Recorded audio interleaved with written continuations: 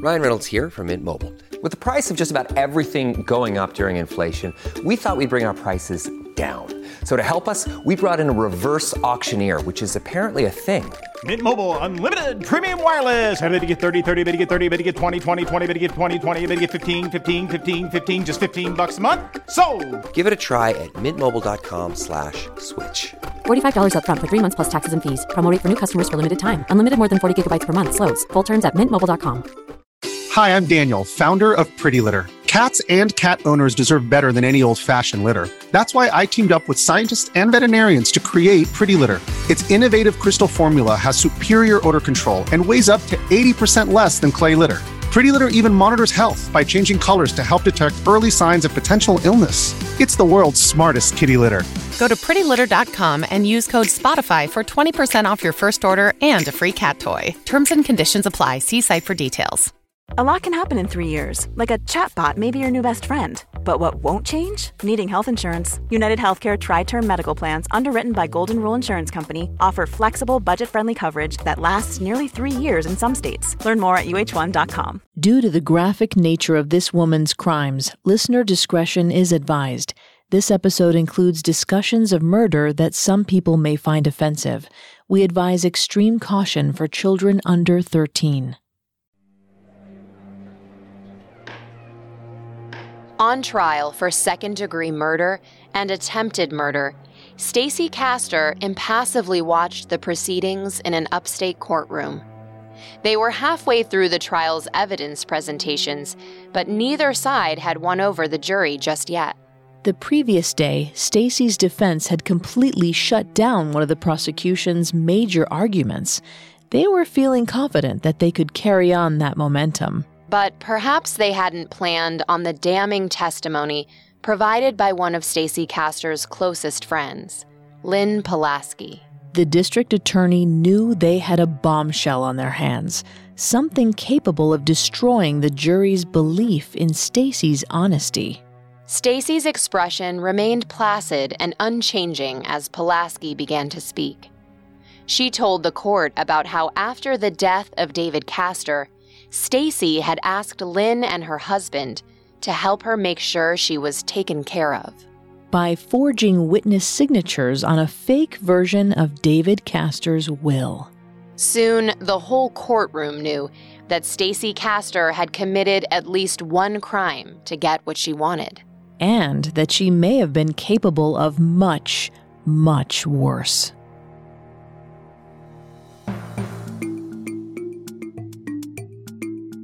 Hi, I'm Claire. And I'm Vanessa. And this is Female Criminals. Today, we're going to continue our deep dive into the life of Stacey Castor and the terrifying series of poisonings that she committed. We'd like to ask a quick favor. Would you leave a 5-star review of Female Criminals on your favorite podcast directory? It seems simple, but it really helps us out. And don't forget to subscribe while you're there, because a new episode comes out every Wednesday. You can also find us on Facebook and Instagram at Parcast and on Twitter at Parcast Network. Stacey Castor was a serial killer, active from 2000 to 2007 in Onondaga County, New York. Known for her use of antifreeze and the personal gain she stood to acquire from each victim, Stacey may have been involved in at least 3 murders and an attempted 4th. In our last episode, we explored Stacey's involvement in the deaths of her first husband, her father, and the murder of her second husband. Today, we'll take a look at Stacey's attempt to murder and frame her daughter, and the ensuing investigation and trial for her crimes. In August of 2005, David Castor was pronounced dead from suicide. According to studies conducted by Scott Bond, a professor and criminologist at Drew University, criminals who settle into a pattern achieve a sense of excitement and confidence after each successful kill. With no immediate charges against her, Stacey may have believed she had escaped notice. She had murdered her second husband, would inherit his assets through his will, and could live comfortably until such time as she decided to get married again.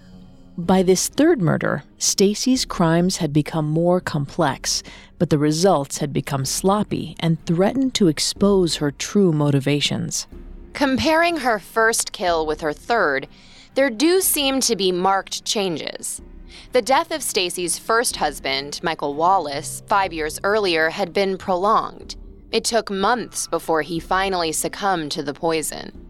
With Wallace, Stacey hadn't yet settled on her methodology either. She dabbled in substances and even used small quantities of rat poison to test their effects. By her next murders, Stacey learned how to cover her tracks and build an alibi to prevent suspicion from falling on her. Instead of risking the possibility of an autopsy on her father, she had him cremated. And with her second husband, David Castor, she went to work on the day that she killed him with antifreeze and made sure to call his cell phone to establish her location. Stacey was ready with her alibi and statement. She was able to relate a detailed timeline to the lead investigator on the case, Detective Dominic Spinelli, about her whereabouts over the weekend of August 22nd. She also helpfully provided a connection between David Castor's apparent suicide and his supposed suicide method of antifreeze.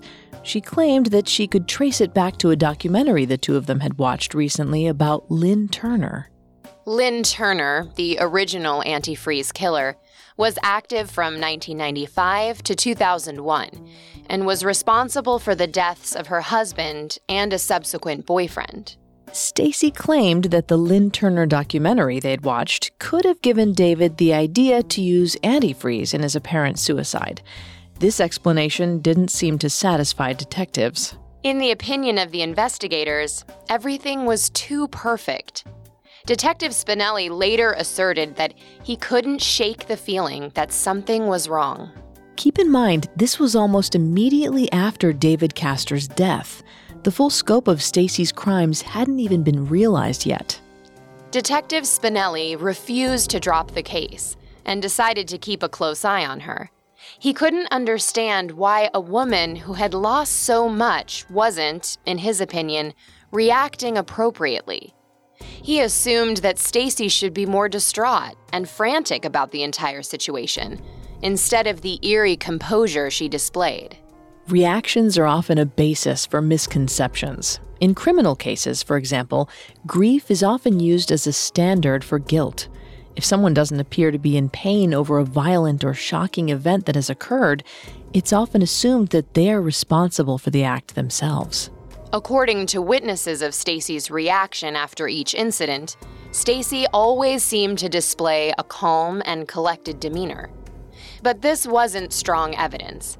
After all, there have been plenty of wrongful arrests and convictions based on how investigators thought suspects should feel or behave. Before we dive into the psychology at play here, we just want to give a quick disclaimer. Vanessa is not a licensed psychologist or psychiatrist, but she has done a lot of research for this show. Scientific American reported on a series of grief studies by George A. Bonanno at Columbia University and concluded that, quote, most people are resilient and do not become seriously depressed or distressed when someone close to them dies, end quote. So Spinelli's hypothesis was wrong. Not everyone who loses someone close to them is going to react with big displays of grief. So he had no real reason to be suspicious of Stacey. Well, to be fair, Bonanno's research focused on elderly couples, and it wasn't focused on people who had lost their spouse to suicide. People who lose their loved ones to suicide don't always share the same grief process as people whose loved ones died in other ways. A 2012 paper on suicide bereavement and complicated grief says that, quote, suicide survivors face unique challenges that can impede the normal grieving process, putting survivors at increased risk for developing complicated grief, concurrent depression, PTSD, and suicidal ideation, end quote. So Spinelli's belief that Stacey should have been reacting differently to Castor's supposed suicide could have been justified then. Well, no, I wouldn't say that either. What I mean to say is, with at least 8 forms of grief dependent on an individual's unique situation, it shouldn't have been the basis for Spinelli's theories about Stacey's guilt. But regardless of how the case should have been handled, that lack of outward grief was the reason Spinelli wiretapped Stacey's phones and set up cameras at the cemetery sometime in 2005. He had come to the conclusion that if Castor really felt anything towards her 2 late husbands, she would visit. The glaring hole in his logic was that she could have visited for any number of reasons. A likely motive might have been to visit her victims. Stacey made sure each of her victims were all buried in the same plot of land, right next to one another. She may have viewed this collection of victims as a set of trophies. Generally speaking, we associate the collection of souvenirs or trophies with male serial killers, not female serial killers. These trophies can sometimes range from an item belonging to a victim, to a photograph of the victim, to a body part from their victim. So Stacey's collection of graves doesn't fit neatly into this category, but it does suggest that she may have felt some pleasure at seeing all of her victims in the same place. Trophies can provide a chance for criminals to remember or relive their crimes. Mark Griffiths, Ph.D., a psychologist with Nottingham Trent University, likens the need for trophies to a type of addiction. But if she viewed these graves as her trophies, she was smart to have collected something so benign, because the police were at the start of an exhaustive 2-year inquiry into Stacey Castor. The investigators focused on phone records, the turkey baster with David's DNA, a container of antifreeze completely devoid of the victim's prints, and Spinelli's baseline suspicion that there was more to the story. While we don't have access to the exact dates on which each step of the case occurred, we do know in which order the investigators chose to act. Stacey's story, one of the key aspects of the case, was the first to fall apart. Stacey had claimed that she had made multiple calls to check in on David Castor. But when they fact-checked with the call logs, detectives discovered that only 1 call had ever been placed. This piece of information poked a hole in Stacey's narrative, which led the investigation deeper. The next piece of evidence to be examined was the turkey baster with antifreeze and David Castor's DNA on the tip. On the surface, this appeared to be the tool with which David had committed suicide.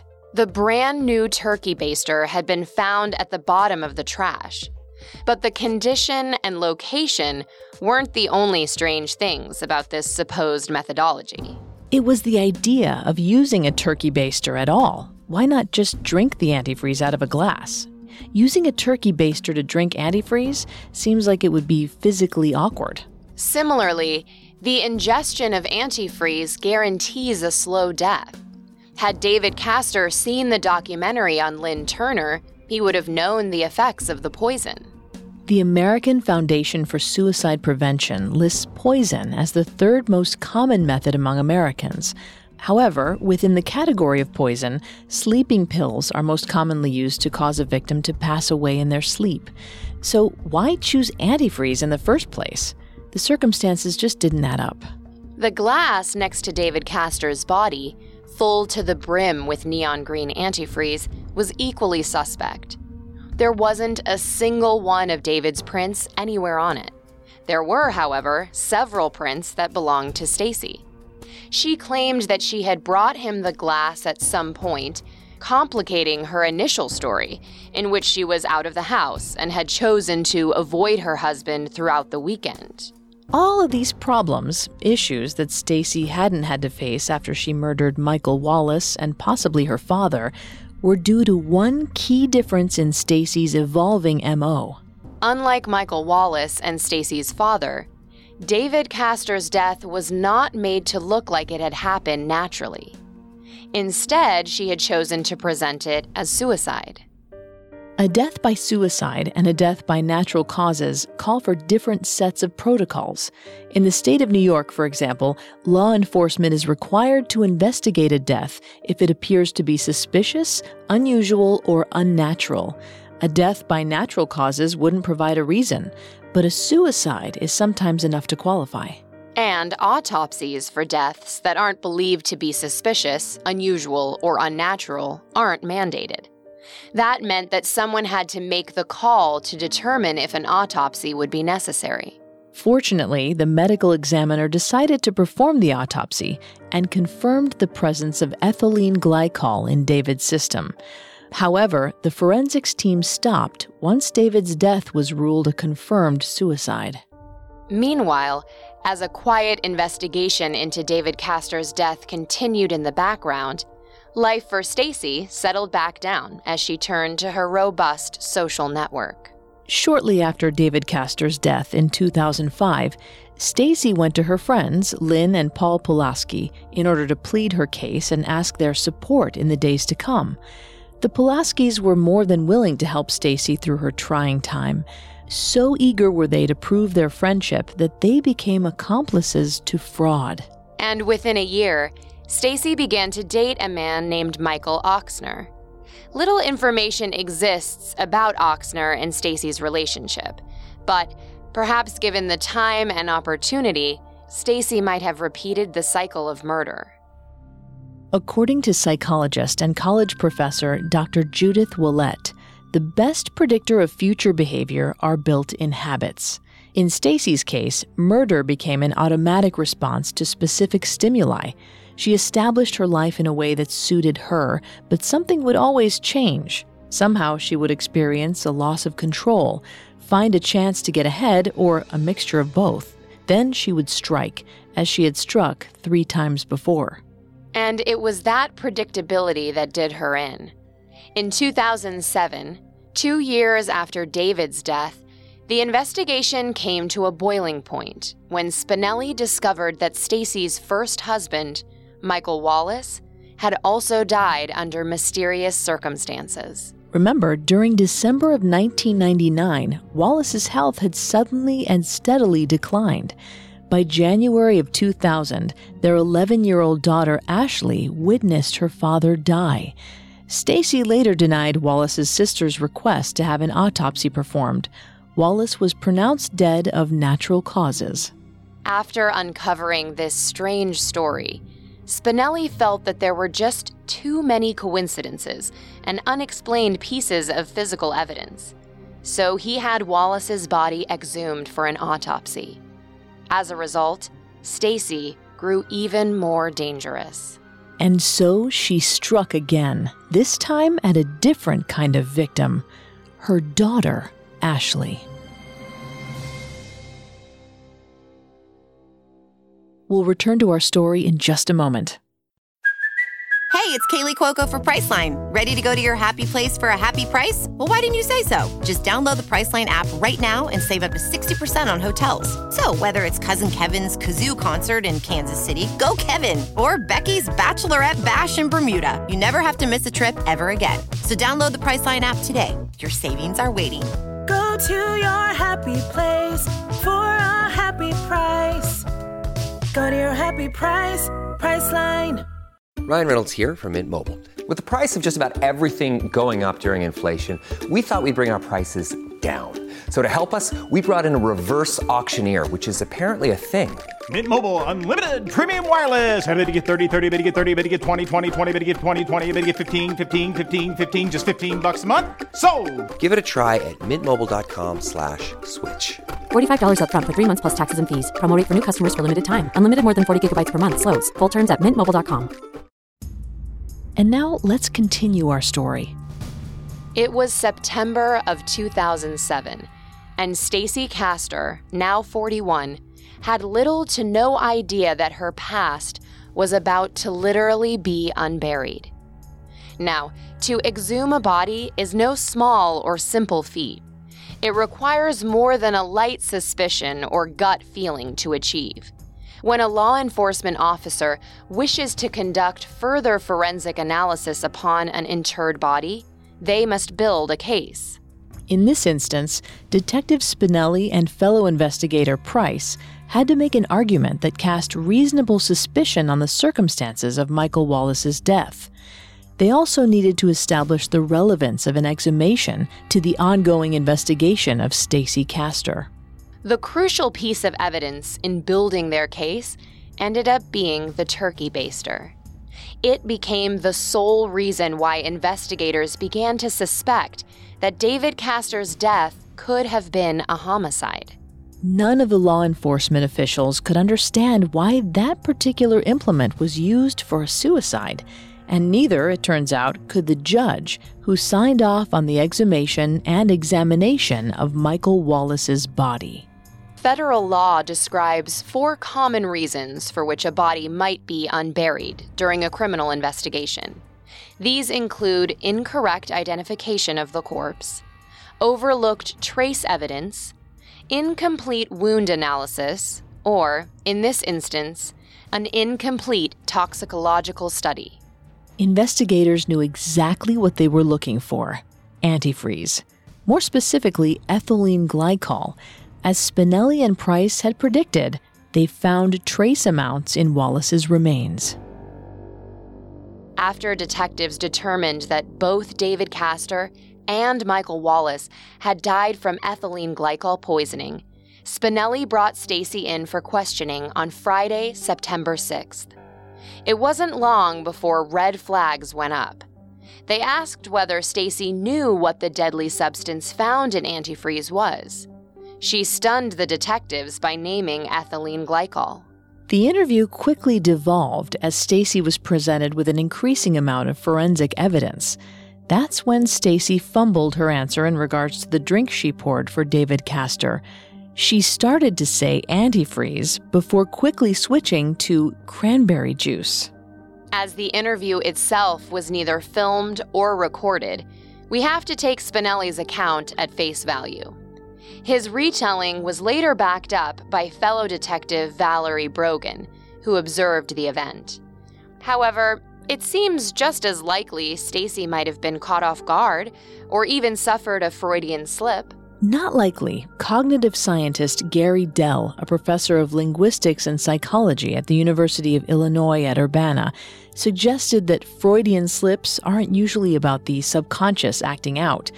Rather, they're usually due to the 30,000 or so words that the human vocabulary has access to at all times. Many words sound similar or are used similarly, and that can cause momentary slips. However, Stacey saying antifreeze instead of cranberry juice couldn't have been purely coincidental because the two words don't share enough syntactic similarities. The interview drew to a close. All Stacey had to do was get up and leave. But she began to spiral as she saw the evidence was stacked against her. Stacey was trapped. She shut down and demanded a lawyer. The investigators were confident that they were on the right track. Now Stacey needed to find a way out. Something or someone over whom she was able to exert a measure of control. She went to her confidant and eldest daughter, Ashley Wallace. But investigators got to Ashley first. They stopped by Syracuse's Bryant and Stratton College to speak with Ashley on Wednesday, September 11th, 2007. They informed her that Stacey was a person of interest in the deaths of both Ashley's father and stepfather. Even with the evidence that investigators had on Stacey, Ashley wasn't willing to entertain the possibility of her mother's guilt. Stacey claimed for years that she and Ashley had become best friends when Wallace had begun to treat second daughter Bree like his princess. This absolute trust displayed by Ashley seems to back up those claims. However, remember that Stacey saw people as objects to manipulate. Ashley was about to learn what that meant. Investigators mentioned that they had exhumed the body of Michael Wallace, Ashley's father, for further study. That same day, Ashley called her mother, understandably upset over the news that her father had been poisoned. Stacey convinced Ashley to come over for a drink under the pretense of de-stressing after a difficult day. It would be a chance for mother and daughter to bond and lament about their problems. The next day, September 12th, 2007, Ashley arrived at Stacey's home. Stacey mixed the drinks and handed one to Ashley. But something was off with Ashley's drink. It tasted horrible. Ashley was only 20 at the time, though, and her experience with alcohol had been limited. She wasn't about to question her mother's offer. Ashley's drink made her sick to her stomach, and she eventually vomited. Stacey gave her a sleeping pill and sent her off to bed. As seen with Michael Wallace, Stacey had opted to experiment with a variety of controlled substances. The very next day, on September 13th, Stacey convinced Ashley to have another drink with her. This time, Stacey used a mixture of vodka, Sprite, and 4 types of prescription pills, including Ambien and Ritalin. When these 2 drugs are mixed with alcohol, they interact and create dangerous side effects. But it wasn't until the next day that another 911 call went out from Castor's home. Sources disagree on the exact amount of time that it took for emergency services to be notified about Ashley's condition. Analysis of Ashley's blood sample after the fact shows that she had actually gotten worse over time. This means that throughout the night, Stacey must have continued to poison Ashley as she slept in an attempt to hasten the process. Sources disagree as to the exact time and date of this incident, but our best estimate suggests that it wasn't until 17 hours after Ashley had been poisoned that Bree Wallace found her sister completely unresponsive in bed on September 14th. She quickly ran for Stacey, who called 911. My daughter is taking some pills. It sounds like there's something in her throat. Ashley. Oh my God, oh my God, oh my God. Stacey was sure that help would arrive too late. And she was almost right. Dr. Daniel Olson, the emergency room doctor at University Hospital, noted that Ashley was literally minutes away from death before he treated her. Soon after finding her sister, Bree discovered a note next to Ashley's bed where she hadn't noticed one before. In the typed message, Ashley claimed to have killed both her father and stepfather, apologized for her actions, and planned to take her own life as a form of penance. Stacey snatched this note, a crucial piece of evidence during the trial, out of Bree's hands and gave it to the paramedics. This was a clear attempt to cover her tracks. Detectives Spinelli and Pierce were notified immediately about the 911 call that came out of the Castor residence. They arrived minutes after the ambulance and began to scour the scene of the alleged attempted suicide for any clues about what had actually happened. Stacey made sure the men received Ashley's confession. The note was badly misspelled and contained very little punctuation. In it, Ashley appeared to admit to not only wanting to kill herself, but also being the responsible party in the murders of Michael Wallace and David Castor as well. The note all but exonerated Stacey of the murders, going on and on about how it wasn't Stacey's fault and that Ashley alone was responsible for the crimes. It seemed like the perfect explanation. And it would have been had Ashley died. Instead, to Stacey's surprise, Ashley woke up. She was set upon by investigators who asked question after question as they tried to get to the bottom of what had happened, but she could barely remember enough to answer any of them. Her confusion didn't puzzle investigators for long.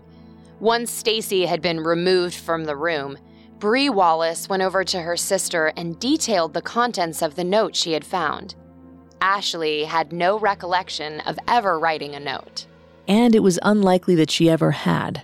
Christine Stork, a local poison control expert, later determined that Ashley had been drugged with another cocktail of pharmaceuticals only 2 hours before she had been wheeled into the emergency room.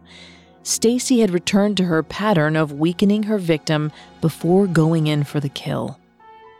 Enough was enough. Detective Price went outside to find Stacey smoking a cigarette in front of the hospital. In Price's opinion, she didn't seem flustered or anxious. Instead, she seemed, as Detective Spinelli had described previously, calm and collected. He requested that she put out her cigarette and come with him. It was the evening of September 14th when Stacey Castor was formally charged with the murder of her husband, David Castor. After her arrest, Stacey was sent to Bedford Hills Correctional Facility for Women in Westchester County. This maximum security prison is one of New York's largest women's facilities and has been home to many infamous prisoners. Near the end of 2008, Judge Fahey set the court date for Stacey Castor's trial, which was planned to commence nearly 16 months after Stacey's initial arrest. Unlike most murder trials, this was not simply a case of whether Stacey Castor was guilty or not. It was clear that a crime had been committed, but it had to be confirmed whether Stacey or her eldest daughter, Ashley, was at fault for the deaths of Michael Wallace and David Castor. The case was mother versus daughter. Each and every family member had a stake in the outcome of the case, and their testimonies were considered heavily subjective, with the family divided down the middle. It was Ashley and her sister Bree against Stacey and her mother, Judy Eaton. The details of this trial can be overly long and repeat much of the information that we've already covered in detail. Vanessa and I will do our best to condense and present the most important moments from the trial. On Monday, January 12, 2009, all interested parties had gathered to watch Stacey's trial. ABC News covered both the events of the trial as well as a retrospective examination of Stacey's crimes, which brought this case into the national limelight. District Attorney William J. Fitzpatrick and Chief Assistant DA Christine Garvey led the prosecution. Fitzpatrick had been a successful prosecutor since the 1980s. He was responsible for the high-profile convictions of criminals Cynthia Pugh, Robin Murray, and Jeff Cahill. On the other side of the aisle, a mostly unknown lawyer named Charles Keller led Stacey's defensive team. The first day of the 3-week trial quickly set the tone of the proceedings. Day one of any trial typically includes jury selection. In this case, over 140 potential jurors were interviewed. DA Fitzpatrick even offered to call up an additional 70 individuals should the need arise. According to an investigative report by Susan Salney of the New York Times, the number of jurors selected is usually very low, despite the fact that they must present themselves for multiple trials over a series of days. Close to 80% of all jurors are excused. What makes this instance exceptional was that by the end of the day, the required 12 jurors had been seated. Judge Fahey, the presiding official, even called for another 6 jurors to be chosen as alternatives to be used if the trial went on for longer than anticipated. Stringent measures were taken to ensure a fair trial. According to reports by Jim Kenyon, a reporter for CNY Central, Judge Fahey had the names of 160 potential witnesses read to the jurors to check for bias. On it, members of both the Wallace and Castor family were included. Fortunately, jurors had been pre-screened and no replacements were needed. The 12-person jury consisted of 10 women and 2 men. There must have been a reason for such an unbalanced gender ratio. It's possible that both lawyers believed that the more female jurors in the box, the better. James Paul Lynn, a former defense attorney in Texas, used to stack his juries with women. He believed that women were often more compassionate than men in criminal cases, while men tend to be harder on defendants in general. Despite having no scientific data to back this up, many courtroom professionals hold these biases as a common belief and will often act in accordance with how they suspect a potential juror is predisposed to react. If Lynn's observations hold water, DA Fitzpatrick might have hoped that this jury focused their attention on the crime committed against Ashley Wallace, while opposingly, Keller probably believed he had hit the jackpot with such a one-sided group. Neither can be assumed, but with a case of this importance, jury selection is often seen as the first indication of whether a defendant will be acquitted or convicted. The second day of the trial included opening statements by each side. Proceedings included DA Fitzpatrick promising to prove that Stacey Castor was not only responsible for the death of her husband, David Castor, but the attempted murder of her own daughter, Ashley. Keller countered by pointing the finger of blame squarely at Ashley, claiming that she was responsible for the entire chain of events. Keller didn't have to wait long to prove his point. On day 3 of the trial, Ashley, now 21, took the stand. Her statement went as expected, with both her and DA Fitzpatrick blaming Stacey for the crimes committed. It was the cross-examination that laid doubt on an otherwise clear case. In a surprise to both prosecution and Ashley, the defense produced a note Ashley had written to an ex-boyfriend, Mike Wasilewski. In it, she professed to feeling depressed and had contemplated taking her own life. Things were looking up for Stacey Castor and her defense team, but they wouldn't be celebrating for long. Our story will continue in a moment after a brief message. This episode is brought to you by Etsy. Sound the gifting panic alarm. You need to get an amazing gift. Wait, no, the perfect gift. Relax. Now you can use gift mode on Etsy. Gift mode on Etsy takes the stress out of gifting, so you can find the perfect item for anyone and any occasion. It's easy. Just tap or click gift mode on your Etsy app or Etsy.com. Then answer a few short questions about who you're shopping for and what they like. And gift mode instantly gives you curated gift ideas based on hundreds of personas. Now it's simple to find gifts made by independent sellers for all the people in your life. So whether you need a housewarming gift for the new homeowner or a birthday present for the pickleballer, Gift Mode has you covered. Need to find the perfect gift? Don't panic. Try Gift Mode on Etsy now. With Capella University's FlexPath format, you can set your own deadlines, learn at your pace, and access most coursework from anywhere at any time. Imagine your future differently at capella.edu. Now, our story continues. It was January 14th, 2009. The third day of the trial to determine whether 41-year-old Stacey Castor or her daughter, 21-year-old Ashley Wallace, had been responsible for 2 murders. And Stacey's defense had just produced evidence that Ashley may have had motive to write the suicide note attributed to her from the night she almost died of an overdose. Which is believable. It's easy to forget that Ashley was only 11 when she witnessed her father's death. This traumatic event stayed with her. Once the past was unearthed by investigators, Ashley's state of mind was called into question. The day concluded when DA Fitzpatrick had finished walking the jury through the chain of events we know to have begun back in December of 1999. Days 4 and 5 were all about the physical evidence, from the turkey baster in the kitchen to the glass of antifreeze with Stacey's fingerprints.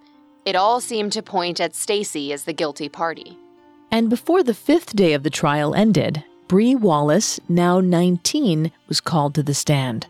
The majority of her testimony centered around the weekend of David Castor's death and Ashley Wallace's alleged suicide attempt. Bree remembered her mother using a key to get into David Castor's room the weekend of his death. Similarly, Bree explained how when she had gone to check in on Ashley, Stacey had stopped her from entering the room. Bree's testimony was subjective at best, but Bree had the most unenviable position of anyone during the trial. Who was she supposed to support, her mother or her elder sister? That seems like an impossible choice. Not according to a Time magazine article on the science of siblings. Shared trauma, especially the death of a parent, can cause siblings to turn to one another for comfort and strength. In any case, Bree's testimony was used as a credible source, but not seen as fact by the court. Day 6 of the trial began with the prosecution's motion to present evidence found on the household computer, on which DA Fitzpatrick claimed Stacey had written the fake suicide note. The defense immediately objected and submitted a motion for mistrial. Keller asserted that the prosecution had withheld evidence from the defense. This might have been the case if the findings had been exculpatory or able to exonerate the defendant, but since that was not the case, Judge Fahey denied the motion. The prosecution questioned computer expert Frank Bracken about what had been recovered from the computer. The original suicide note had been deleted, but Bracken was able to retrieve 2 fragmented computer files. These 2 files contained what appeared to be drafts of the eventual note. According to Bracken, Each note used significant differences in both the spelling and structure of the letter. Prompted by D.A. Fitzgerald, Bracken established that the notes had been written separately on September 11th and 12th, respectively. The timestamps also suggested that they were written at times during which Ashley was at school. However, Keller asked if the computer needed a password in order to access it. It did not. Since that was the case, it was simple enough to establish that any person in the household has access to the computer and therefore had the ability to write the suicide note. Day 6 ended in a stalemate. But Day 7 was favorable for the prosecution. Over the course of the morning, all attention was on David Castor's will. 2 major witnesses were called to support the accusation that not only was the will in which Stacey Castor was named executrix of his estate illegitimate, but that it had been faked by Stacey and 2 accomplices. The first to take the stand was David Wisby, a document expert from the Onondaga County Crime Lab. Wisby showed comparisons of David Castor's signature from both the will and other known samples. Wisby concluded that someone had simulated or forged David's signature on the will dated back to 2003. The very next witness corroborated this conclusion with her own testimony. Lynn Pulaski, a longtime friend of Stacey's, testified that both she and her husband Paul had conspired to witness the signature of a fake will that Stacey provided. Pulaski went on to talk about how Stacey had contacted the couple in September of 2005, shortly after David Castor's death. She went on to admit that they had gone along with the idea and had chosen to date the document to August 13th, 2003, the day after Stacey and David Castor were married. The Pulaskis suggested that Stacey had committed fraud, but more devastatingly, their testimony created reasonable doubt in the minds of the jury about Stacey Castor's honesty. This was a huge turning point in the trial. On the 8th day of the trial, the defense went on the offensive. Keller called their first witness, Dr. John Roy, to the stand. A linguistics professor at Brooklyn College, Roy's job was to connect Ashley's writing to that found within the suicide note through a process called authorial attribution. Authorial attribution is a method of analysis that allows a researcher to ascertain the identity of a document's original writer. However, as D.A. Fitzpatrick made sure to point out, there is no error rate for the method. Therefore, it's hard to gauge accuracy. Similarly, the prosecution went on to attack Roy's credibility. They noted to the jury that Dr. John Roy had only ever testified in a single court case and had never been published in any sort of forensic journal, the very subject of which he professed to be an expert. It was the 9th day of the trial which brought out a key witness for the defense, Stacey's mother, Judy Eaton. Eaton made several accusations, including the claim that Ashley had confided that she hated her stepfather, David Castor, and that he had touched her inappropriately. Eaton was often silenced with an objection by D.A. Fitzpatrick. Judge Fahey then asked that the offending statements be struck from the record. There seems to be a key difference between Bree's testimony when compared with Eaton's. Bree tended to focus on actions or events she had observed in the household. Eaton focused on pieces of conversations between only herself and Ashley. When Keller asked to call Ashley back to the stand, Judge Fahey denied the motion. He asserted that if Ashley's relationships were of importance to the defense's case, then those questions should have already been asked. It feels as though Eaton was saying what she thought the defense wanted her to say. Regardless of the potential uncertainty that might have been cast on such a relationship, the prosecution chose not to cross-examine Eaton. D.A. Fitzpatrick, an emotional litigator prone to fits of shouting and grandstanding, probably believed the best tactic was to say nothing and let Eaton's unsubstantiated testimony speak for itself. It was on the 12th day of the trial that Stacey Castor was due to take the stand. The night before, Keller made sure to grill her on every question she might be asked, and even checked as to whether she wanted to go through with it. She decided that she had to do it. On January 30th, 2009, Stacey was given her chance to speak. This was where DA Fitzpatrick allowed himself to verbally attack every detail of Stacey's story. He did so often and loudly. Of course, you were typing the suicide note to frame your daughter, weren't you? No, sir. And we caught you, didn't we, Mrs. Castor? No, you didn't. Just for that little phone call. Stacey's lawyer objected regularly to the tactic, but it didn't stop the intense line of questioning from going on for an estimated 2.5 hours before both prosecution and defense rested. What can't be necessarily heard from her testimony is the placid demeanor Stacey displayed during the courtroom interrogation. She was in control of her emotions, whereas DA Fitzpatrick seemed to explode at every opportunity. Stacey taking the stand was a gamble, but she took the calculated risk. And now the decision lay with the jury. On Monday, February 2nd, 2009, the jurors began their deliberations. What appeared to be an open and shut case for the prosecution lasted longer than anticipated. It took the jurors 3 full days before they were ready to give a verdict. On Thursday, February 5th, 2009, Judge Fahey ordered the verdict to be read. On the count of murder in the second degree, Stacey was found guilty. On the count of attempted murder in the second degree, Stacey was also found guilty. As the foreperson for the jury finished reading, both Ashley and her sister Bree cried in relief at their mother's sentencing. Meanwhile, Stacey sat stoically in her chair and showed no sign of anger, despair, or remorse for her actions. A month later, on March 5th, Judge Fahey sentenced Stacey to 51 years behind bars for her crimes and added his own personal thoughts on the matter. You know, in my 34 years in the criminal justice system, I've seen murderers of every variety and stripe. But I have to say, Mrs. Castor, you are in a class by yourself. The woman that had disrupted Onondaga County, New York, with her heinous crimes, was locked away with little hope of winning any appeals.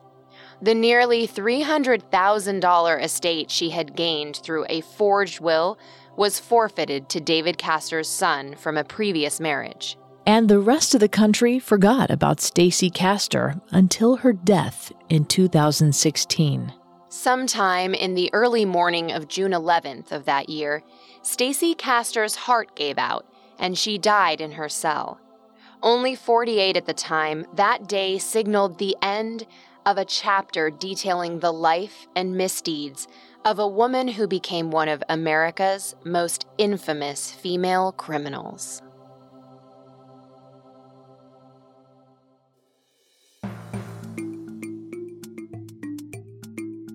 Thanks again for tuning in to Female Criminals. If you want to listen to any previous episodes of Female Criminals, you can find them on Apple Podcasts, TuneIn, Google Play, Stitcher, and Spotify, or on our website, parcast.com, spelled PARCAST.com. If you like what you hear, please leave a 5-star review or tell us what you think on social media. We're on Facebook and Instagram as @Parcast and Twitter @Parcast Network. It seems simple, but it really helps our show. Thanks for listening.